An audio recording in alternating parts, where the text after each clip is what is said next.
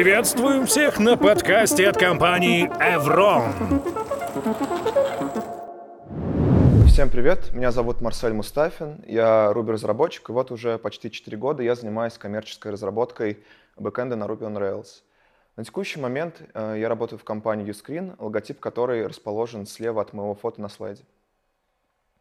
Uscreen мы помогаем авторам видеоконтента монетизировать их ролики, предоставляя возможность запустить и настроить собственное мультиплатформенное приложение, не беспокоясь о хостинге контента, подписках, аналитике и прочих инструментах. Простыми словами, наши клиенты занимаются производством качественного видео, а мы предоставляем им фреймворк для продажи этого контента.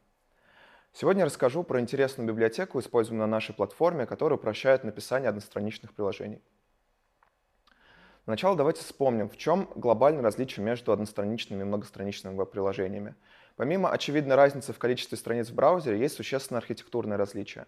Рендеринг HTML-документов в многостраничных приложениях управляется сервером, а в SPA — приложением на клиенте. Сервер в нем используется как интерфейс для обмена данными.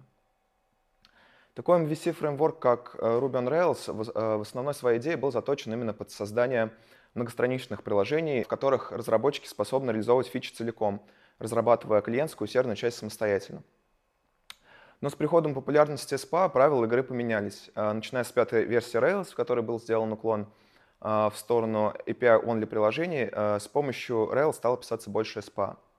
Одностраничные приложения принесли множество достоинств в мир веба, такие как быстрая перерисовка страниц, гибкий и продвинутый пользовательский интерфейс, хорошие возможности для кэширования данных, также возможность переиспользовать существующие API и многие другие достоинства. Но помимо этого SPA внесли сложности, которые требуют дополнительных усилий для их написания. Так, современные SPA почти всегда требуют API, REST, GraphQL или какого-то другого, токен-based аутентификацию, роутинг на стороне клиента, state management на стороне клиента, работу с API истории браузера и, конечно же, знание какого-либо современного JavaScript фреймворка. На фоне всех этих сложностей ранее всемогущий Rails-разработчик, лампово писавший вьюхи и небольшие JS-вкрапления, чувствует себя примерно вот так, уступая разработку более компетентным фронтенд-инженерам, что в целом является разумным решением в случае богатого и сложного SPA. Но что, если нам нужно перенести существующее приложение с сервер-сайт рендерингом на SPA или оперативно запустить SPA, имея команду разработчиков, привыкших разрабатывать именно SSR-приложения? Неужели нам обязательно выполнять все перечисленные задачи? На помощь приходит Inertia.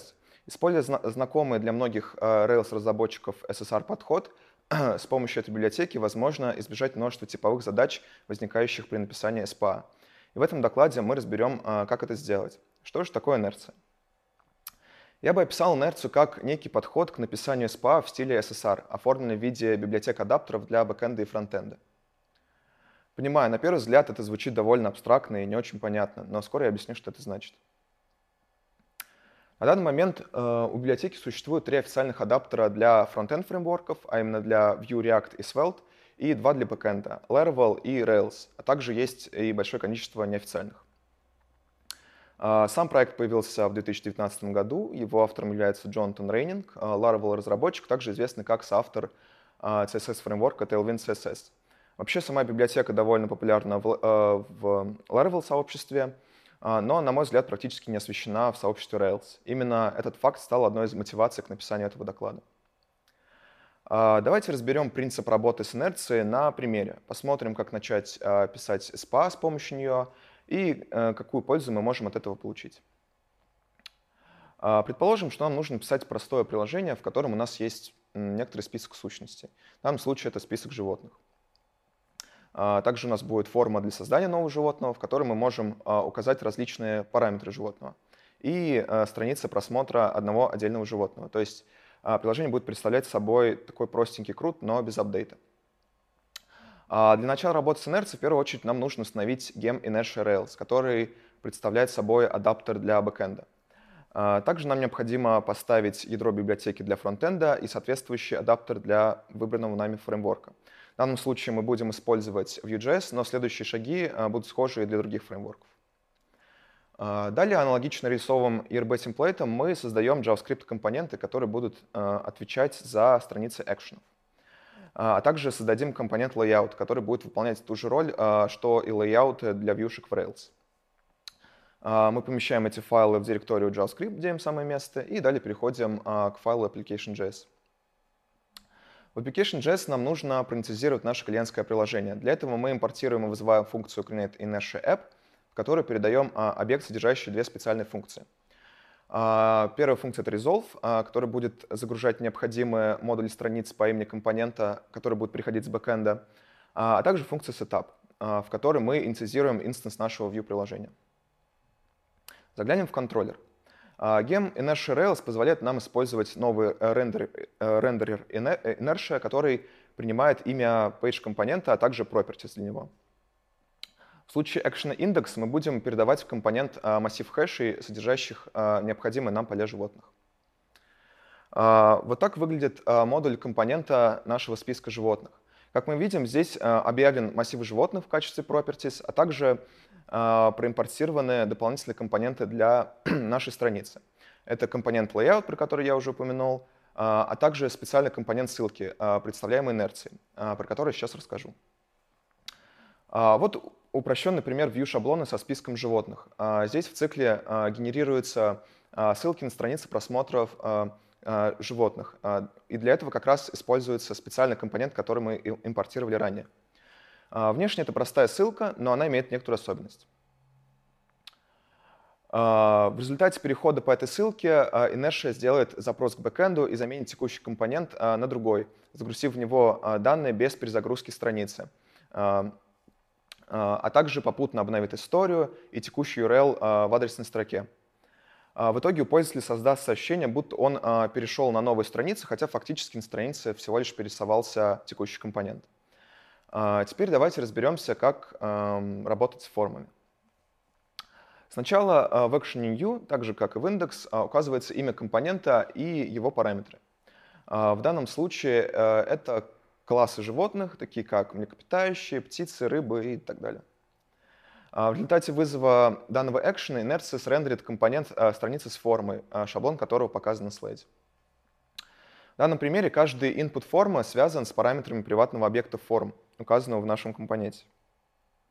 В Vue.js такие приватные параметры объявляются через функцию data. Для отправки объекта формы мы привязываем к ней функцию submit, которую определяем в списке методов компонента. В ней мы используем импортированный объект Inertia, который представляет собой клиент, умеющий выполнять различные запросы к серверу, а также применять ту магию с подменой компонента, так же, как в случае с ссылкой. Мы отправляем форму по запросам и дальше обрабатываем запрос в контроллере. На бэкэнде все выглядит так же, как мы привыкли в Rails. Нам достаточно сохранить нашу запись и перенаправить пользователя на список. Inertia также подменит компонент страницы, как в случае с ссылкой. Ну и, конечно же, не стоит забывать про валидацию. В случае невалидных данных мы можем перенаправить пользователя обратно на страницу формы и указать в редиректе ошибки, которые будут доступны в пропсах, и их без труда можно будет отобразить. Например, отображение может выглядеть следующим образом. Мы просто добавляем отдельные сообщения для каждого атрибута под отдельные инпуты. Здорово. На данном этапе у нас уже получилось хоть и простое, но настоящее SPA-приложение на современном JS-фреймворке. При этом процесс разработки был очень похож на типичный рельсовый подход. Мы создавали вьюшки для отдельных экшенов, передавали в них параметры из контроллера, сабмитили формы, возвращали в ней ошибки и редиректили пользователя на другую страницу. Стоит отметить, что в наше приложение также легко добавить и cookie-based аутентификацию, например, с помощью device. Пример такого приложения есть на официальном сайте Inertia, и ссылку я оставлю в конце презентации. Едем дальше. Давайте теперь рассмотрим, как работает Inertia с точки зрения межсерверного взаимодействия и убедимся, что там все тоже довольно просто. После того, как браузер посылает запрос на определенный URL нашего приложения, бэкэнд рендерит HTML-страницу, в которой содержится div с так называемым page-объектом. Это JSON-объект, содержащий имя начального компонента, его параметры, а также текущий URL страницы. Далее на основе этой HTML-страницы создается инстанс приложения через ранее рассмотренную функцию create Inertia app.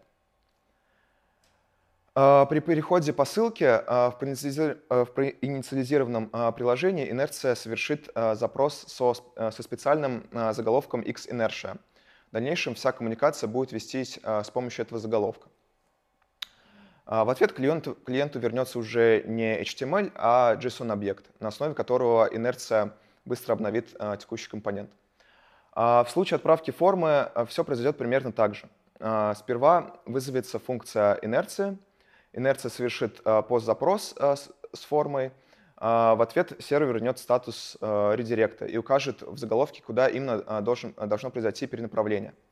Inertia прочтет этот URL и отправит на него запрос, получит параметры и снова обновит компонент. Давайте теперь разберемся, за счет чего Inertia совершает переходы на клиенте. Во время каждого запроса, будь то объект инерции или ссылка, внутри вызовется функция Inertia Visit, которая совершит AJAX-запрос и динамическую замену компонента. Реализация этой замены своя для каждого фронтенд-фреймворка. И именно это позволяет писать SPA, сохраняя эффект многостраничности. Вот так выглядят параметры самой функции Visit. Как мы видим, их довольно много, но примерно их можно разбить на следующие группы. Это HTTP-параметры, такие как метод запроса, параметры запроса и хедеры. Параметры поведения браузера, который, например, позволяет сбросить текущую историю или сохранить положение скролла при переходе. А также callback'и, вызываемые при определенных событиях. Что такое событие? На определенном этапе осуществления запроса Inertia вызывает некоторые события, на которые можно повесить специальные листенеры. К примеру, перед обработкой запроса мы можем добавить confirm в случае, если пользователь решит уйти со страницы, или навесить полосу загрузки при каждом начале или завершении запроса. Эти и подобные листенеры могут добавить приложению больше ощущения плавности и интерактивности. Частичная загрузка. Предположим, что в нашем приложении нам нужно добавить фильтры по классу животного с количеством записей для каждого класса. Очевидно, что для этого нам заранее нужно подсчитать количество животных каждого класса на бэкэнде и передать это значение в качестве пропсов в наш компонент. Чтобы не вычислять это количество снова и снова каждый раз при обращении к бэкэнду, Inertia позволяет сделать запрос к той же самой странице, но со специальными параметрами preserve state и only. Включенный параметр preserve state означает, что в результате перезагрузки компонента сбрасывать его текущие пропсы не нужно, а only позволяет запросить только те параметры с бэкэнда, которые нуждаются в перезагрузке. В данном случае нам не нужно обновлять параметры количества для каждого класса животного, поэтому мы запрашиваем только сам список. Важно учесть, что опциональные параметры следует сделать ленивыми. В таком случае при запросе с only мы можем сократить количество вычислений при запросе страниц. Для этого нам достаточно обернуть параметры нашего хэша в рубишные проки. Ну и напоследок давайте взглянем на некоторые трудности, с которыми можно столкнуться при использовании Inertia в проекте. Начнем с модальных окон. Предположим, что перед нами стоит задача показывать форму создания животного не на отдельной странице, а в модальном окне. К сожалению, на данный момент в Inertia нет официального решения для отображения модальных окон, поэтому для отрисовки модального окна нам придется указывать его как компонент, вложенный в компонент страницы списка всех животных, и передавать необходимые параметры через родительский page-компонент, а также учитывать то же самое при отображении ошибок. Стоит также упомянуть, что реализация модальных окон в Inertia уже находится в разработке, и в данный момент она готова для Vue версии 3. Это решение должно добавить возможность производить отображение модального окна, так словно это такой же page-компонент, такой же как index, new или show. Поисковая оптимизация. Как известно, рендеринг на стороне клиента обладает двумя недостатками. Во-первых, боты поисковых движков плохо умеют индексировать страницы, которые рендерятся в браузере, что ухудшает поиск сайта в поисковых движках. А также отрисовка JS может ухудшать FCP-метрику. Это время, за которое в браузере появляется первый контент. Для подобных задач Inertia предлагает решение для спонсоров проекта. Вот в чем его суть. А к backend-приложению добавляется специальный промежуточный нод-процесс, который выполняет запрос к серверу и рендерит финальный HTML. Дальше этот процесс возвращает HTML конечному клиенту. В результате в первом запросе пользователь получает готовую HTML-страницу, а дальше взаимодействует с сервером, как обычно, в режиме SPA. Также для ускорения загрузки сайта можно использовать код-сплитинг. Это возможность разбить JavaScript бандл нашего приложения на отдельные чанки для каждой страницы, которые будут подгружаться браузером только по необходимости. Это может значительно ускорить время первого рендера, так как браузеру не придется партить и обрабатывать весь бандл целиком. Подключить код-сплитинг довольно просто. Для этого в проект нужно добавить специальный Babel плагин для динамического импорта компонентов, а также сменить функцию загрузки модулей с require на импорт нашей функции create Inertia app. Давайте подведем итоги. Inertia подходит для быстрой и упрощенной разработки SPA-приложений, имеющих многостраничную структуру. И, пожалуй, будет далеко не лучшим решением для мультиплатформенных приложений, требующих общий API, а также приложений со сложной динамикой на клиенте. Если ваша команда состоит в основном из Rails-разработчиков и в приложении требуется использование современных JS-библиотек, Inertia определенно является решением, которое стоит рассмотреть. Это был подкаст от компании Evron. Подписывайтесь и следите за нами на всех стриминговых площадках.